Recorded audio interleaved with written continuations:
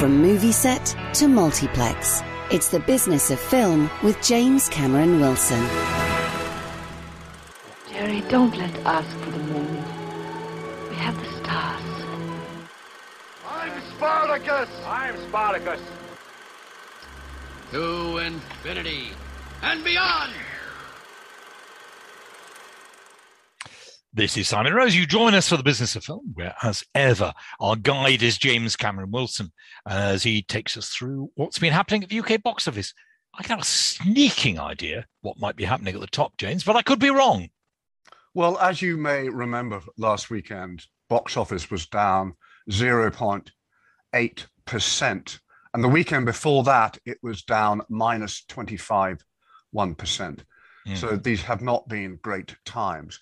But we do have a surprise, something I really didn't see coming. And that is a film called Chal Mira Put 3, storming in at number 6. At just, oh, you tease. At just 54 cinemas with a screen average of 3,573. Wow. Which is phenomenal. And I really didn't see this coming last weekend of all weekends. However, there is another surprise. A new film, Simon, has just set a new pandemic-era record. No film has made this much over one weekend, starring an Englishman, no less. And the film title is Venom, Let There Be Carnage, which took an astonishing $90.1 million in just one weekend in the US, breaking the original film's very strong 80.1 million opening 3 years ago. And it is, of course, a supervillain sequel starring Tom Hardy. And no film has made that much over one weekend. But right. We are talking about the UK box office. Yes. I'm not even going to assume you're going to be talking about what I think you're going to be talking about next. You may have found another way to spin it out, but go on. Well, the box office last weekend was up 448.3% over the previous weekend. We are talking about a new film showing, I have to say, at a record 772 cinemas, called No Time to Die, which made over 25.9 million quid between Thursday and Sunday, beating Spectre's 19.8 million pound opening weekend and Skyfall's opening weekend of 20.2 million pounds. The latter, until now, being the biggest commercial bond of all. No Time to Die is also the highest grossing film of 2021 in the UK after just 4 days already, as well as being the top performing film since the pandemic began after just 4 days.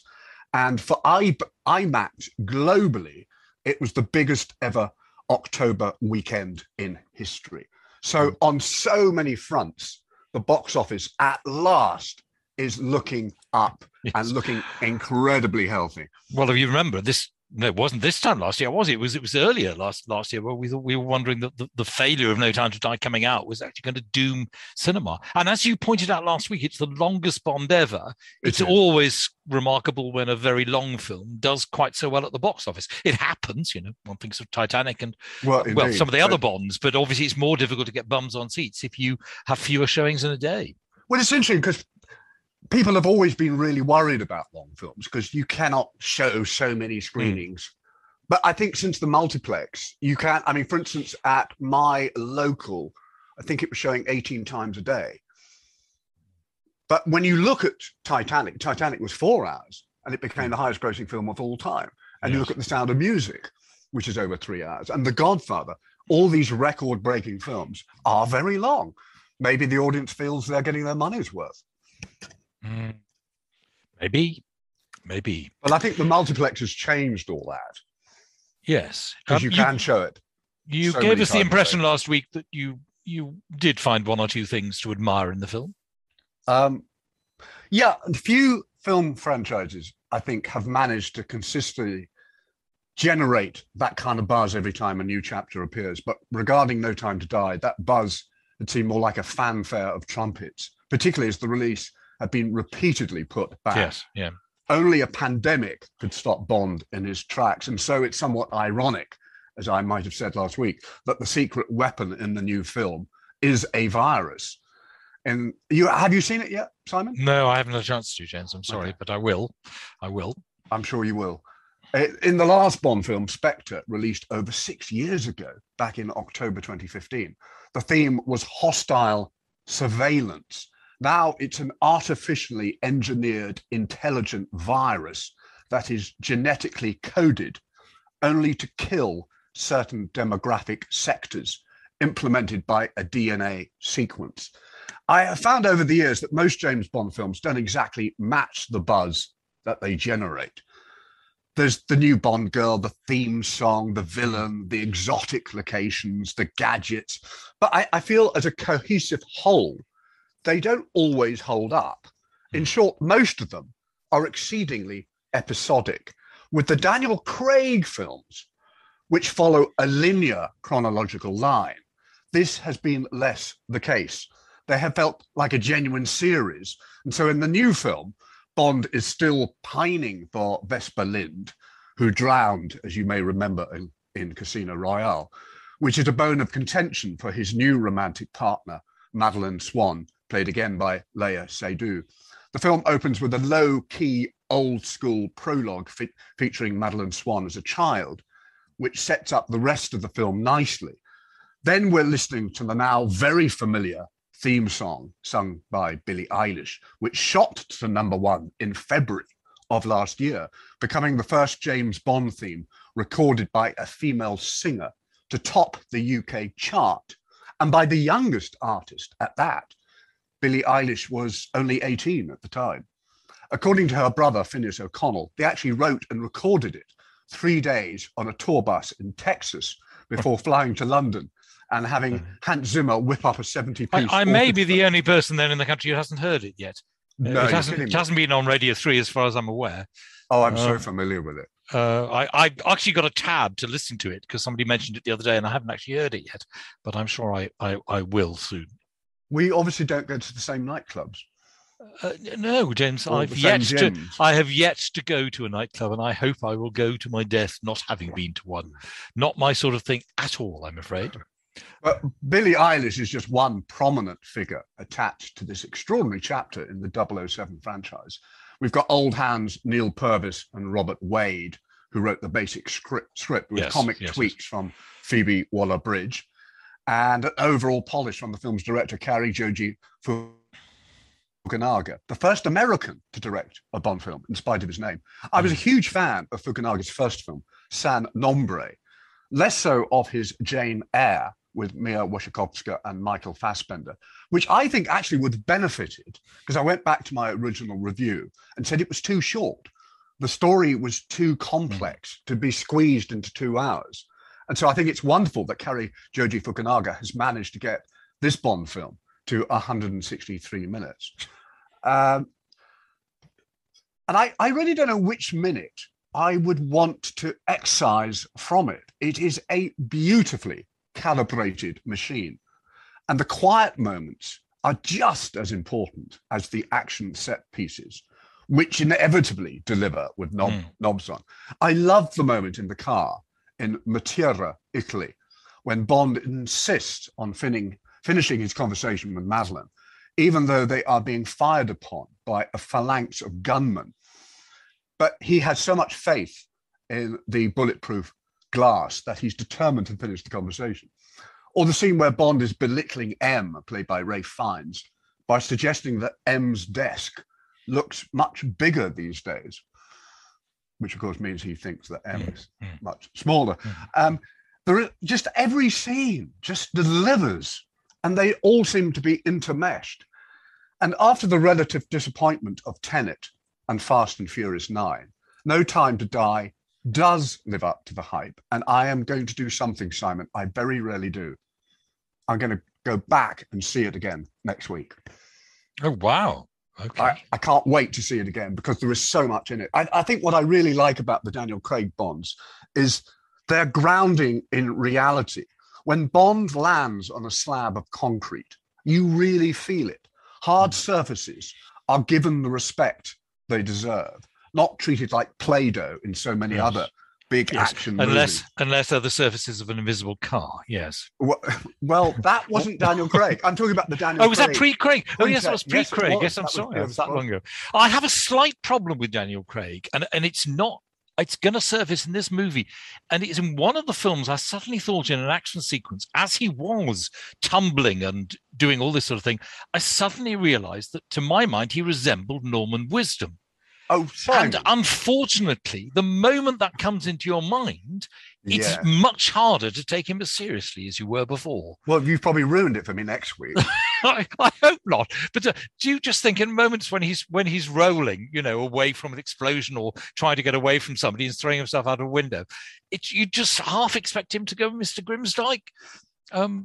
But maybe the film will so captivate me that I won't think of that. I certainly hope. I suspect that 99.9% Oh, of people no. who go to see No Time to Die Yes. even know who Norman Wisdom is. Even a greater number than that, I imagine. Yes, what a great shame. What a great shame. But I mean, talking of the people involved, I mean, we've got not one but two Oscar-winning villains.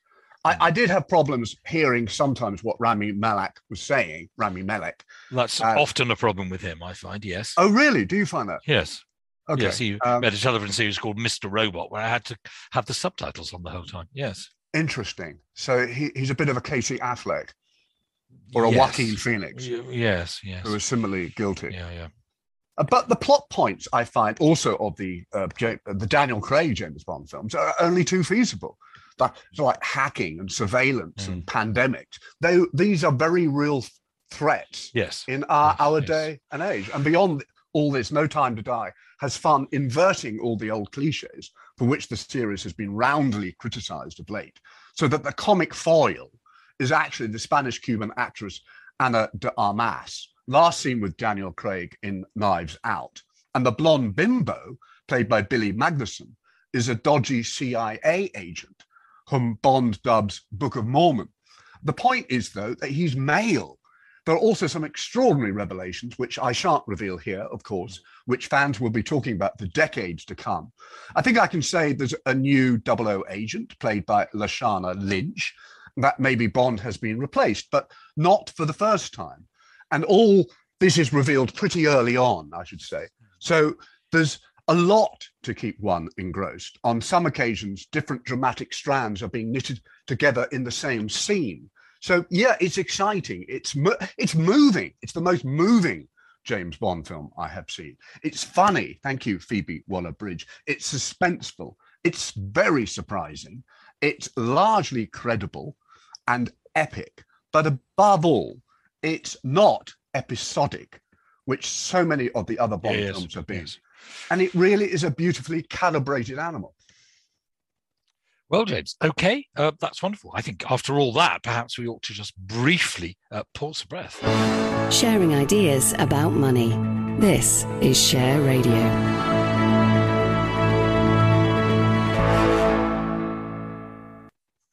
This is Simon Rose. You're listening to The Business of Film on Share Radio, where I'm in conversation with James Cameron Wilson. So let's forget No Time to Die just for a moment or two. What else is in the charts you were talking about? This is a chart show, isn't it? It is. It is. Well, the chart is no doubt dominated by No Time to Die, and I suspect other films will suffer as a result. Well, funnily enough, not all films, because I think if people can't get into Bond and they go to the cinema specifically to see No Time to Die, maybe they'll treat themselves to seeing another film. But we'll rush down the chart until we talk about two other new films. At number 2, we've got Shang-Chi and the Legend of the Ten Rings, which was at number 1, down 51% for a total of 19.7 million. At number 3, we've got Free Guy, which is holding really well, which was at number 3, with a total of £16.6 million. At 4, amazingly, Paw Patrol, the movie, is actually up 16%. And it was at 7 last weekend. It's now at number 4. And it's made a total of £8.1 million. At number 5, we've got The Many Saints of Newark, which was at number 2, down 75%.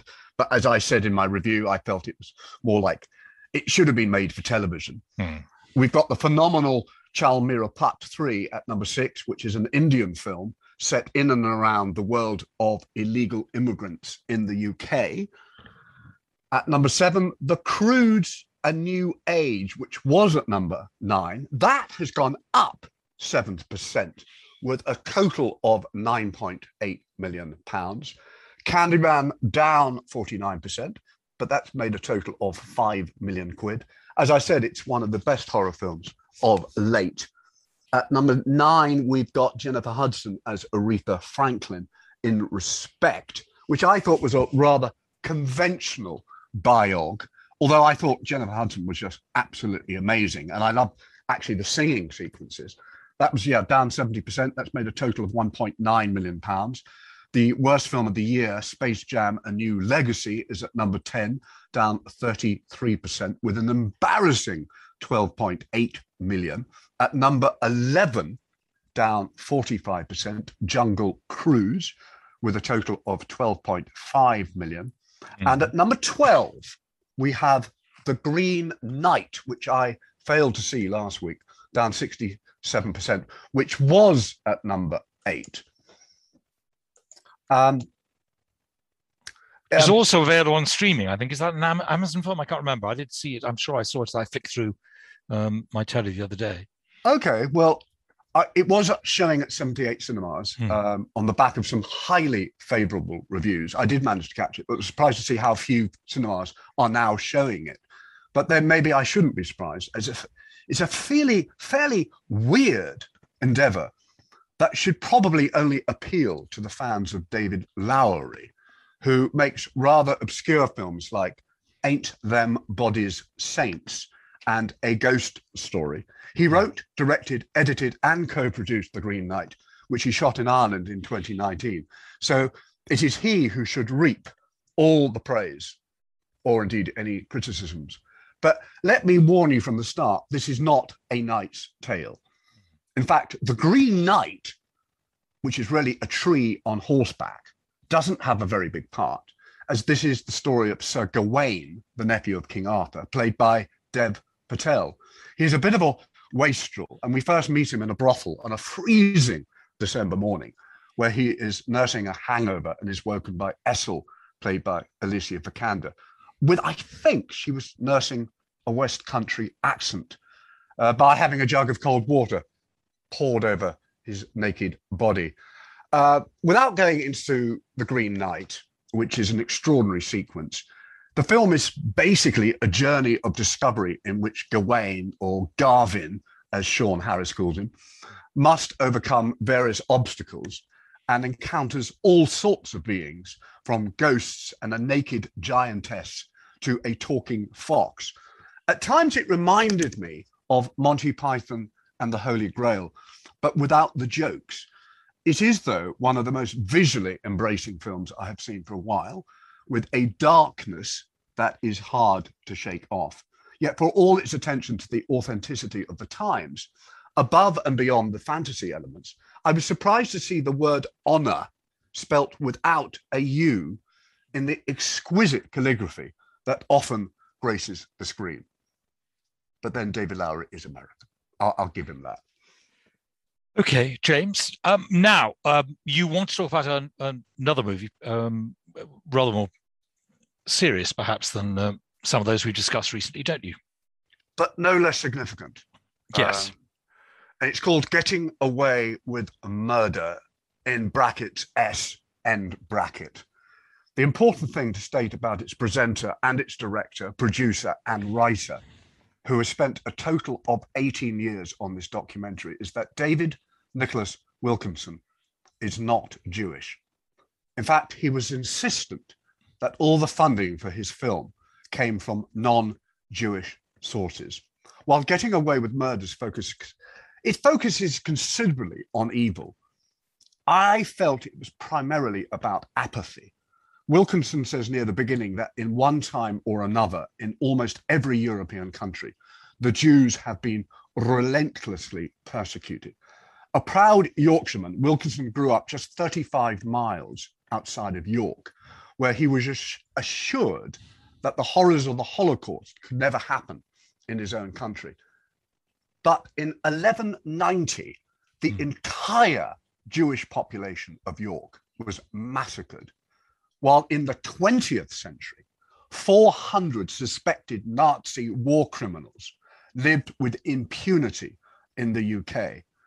Getting Away with Murders is a long and comprehensive documentary packed with astonishing facts, very articulate interviews, harrowing film footage, and a periodic roll call of the Nazis who lived out their autumnal years in freedom, comfort, and luxury. I shall spare you some of the more grisly details that are revealed in the film, but most of us are familiar with the statistics, if not the minutiae. In Auschwitz, the most famous factory of death during the Second World War, 1,000 people were systematically terminated every 20 minutes. And yet David Wilkinson travels elsewhere to find more horrific facts. For instance, on one day in Lithuania, there was so-called cleansing of 4,273 superfluous Jewish children. While all this is sickening enough, what gets David's goat is how the perpetrators of these unimaginable crimes got off scot-free due to a combination of indifference, complacency, and red tape. As one talking head noted, justice was not a priority at the end of the war. Justice was a luxury that people couldn't afford. This is not a film for everyone, but it is a vital document that I think should be handed down from one generation to another. Thankfully, we are living in more inclusive times. But if you were in Nazi Germany and you were Jewish or homosexual or a dwarf or a gypsy or even a twin, what happened to you doesn't bear thinking about. It defies the imagination. Here, David notes, justice does have a price tag. As much an accomplished film in its production values, it is also a noteworthy piece of investigative journalism. Wilkinson has gathered an impressive array of eloquent authorities on his subject, including the 100-year-old Benjamin B. Ferencz, the last surviving prosecutor at the Nuremberg trials, who is still extraordinarily compos mentis and understandably emotional. It is these moments that show you the human side of the tragedy, because how can you grasp the enormity of the final solution?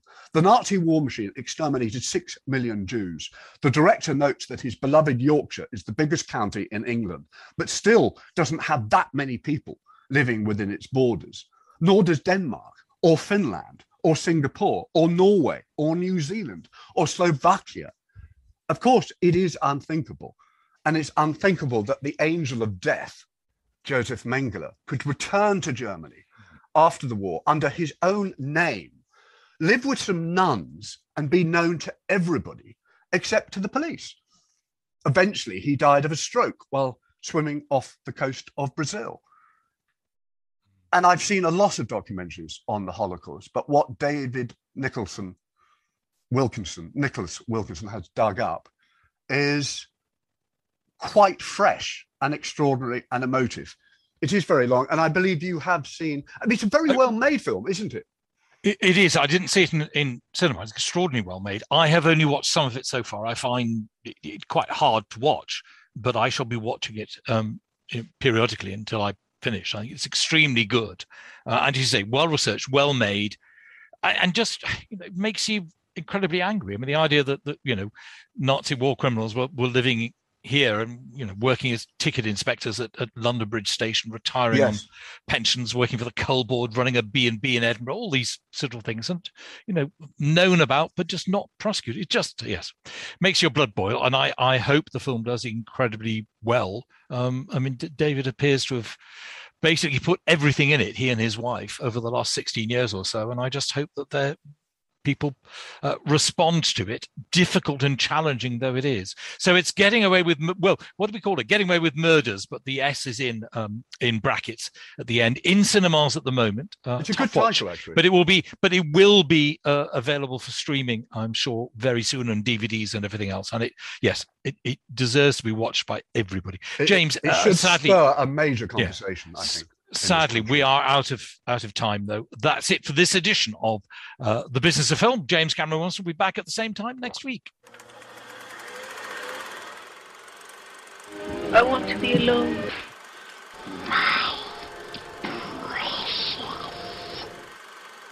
Mrs. Robinson, you're trying to seduce me.